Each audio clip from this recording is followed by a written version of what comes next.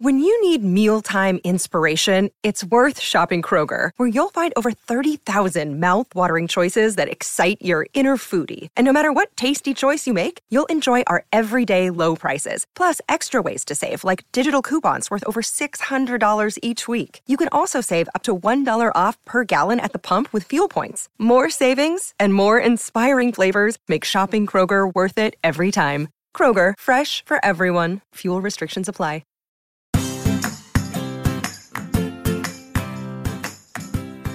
Hi, and welcome back to Realistic Sustainability's Educational Shorts. Sometimes my kids ask a few questions when I'm doing these recordings, and recently, this was one of them. Hey Dad, where do you get electricity from? Well, Addison, that's a good question. A lot of people don't know where energy comes from. Well, it primarily comes from our electric plants, and they use a lot of different sources. So this week, let's talk about some of the sources they use to create or induce electricity for our homes. Most of those are going to be broken into 3 different categories. Are they obsolete sources, which not a lot of people like it when you say obsolete, but it is what it is. There's also renewable sources and clean sources. Keep in mind, these don't always equate to good or bad.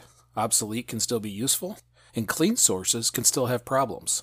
So when you look at obsolete sources, we'll start there. These are sources that will never be 100% gone, but are slowly declining to a point in which they will not be a main source of energy in the United States.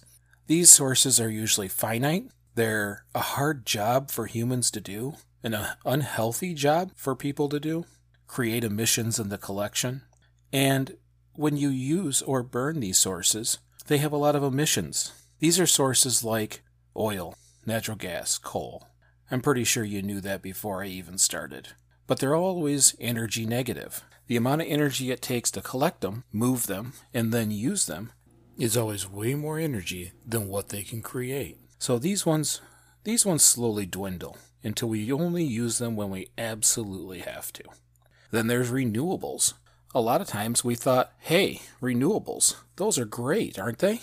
Sometimes they're not so good.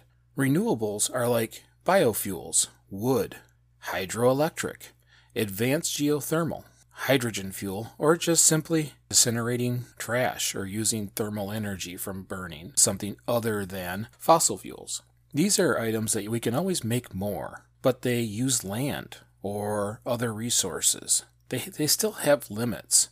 A good example was when we started using corn as fuel. That means we had to grow more corn. And if we didn't, the price of everything that had corn went up. These usually still have to be burnt in most cases, other than, of course, advanced geothermal and hydro. But they still have resources being put into them and all the emissions that go with them. And that burning releases the emissions also. So we have to keep in mind that renewable doesn't always equate to good. It can be bad too. A good rule is if you have to burn it for energy, it's probably not sustainable. The next one, or last one, is clean energy. That is also wind, tidal, photovoltaic, solar thermal, shallow geothermal, and nuclear. Now, just because I said clean doesn't always mean good, because you heard nuclear in there. That is a clean source. It's just a very expensive steam engine. The problem is what happens when there's an accident. It's catastrophic. When we talk about clean energy, that means there isn't any emissions in its use phase. Most of them have limitless sources. You're never going to run out of wind or solar or tidal. And if you do, we've got bigger problems. But then there's clean energy sources like nuclear that really create a disposal problem. Actually, wind has a disposal problem. What happens when the turbine is no longer useful? They tear them down and they bury the parts. That's a problem too. The last problem that you run into is inconsistent supply. So just because it's clean doesn't mean we've figured it out yet. When it comes to energy and the future of energy, emissions are the number one concern because they are the biggest problem we have on this planet right now.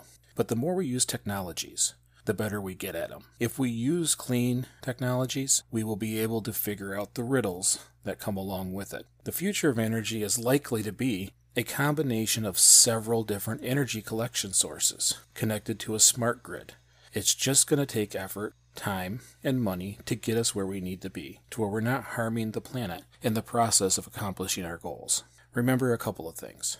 If you have to burn it, it's probably not sustainable. If you have to use land or resources to grow it, it's probably not sustainable. We have to learn to use free, limitless sources to build our future.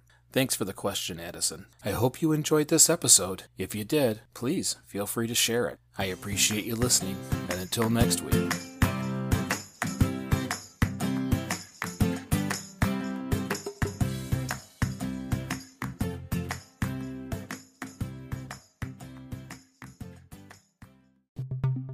If you have the desire to be sustainable but are unsure of what can go in the recycling bin, or you're constantly forgetting the reusable grocery bags, check out Starting Sustainability, the podcast. Don't be frustrated or confused anymore. Starting Sustainability was created to help those beginning their sustainable journey. Each week, we give ideas on simple concepts you can easily incorporate into your current lifestyle. We also share stories of what works and what doesn't, so you don't have to waste your time and money. Check out Starting Sustainability, available everywhere you listen to podcasts.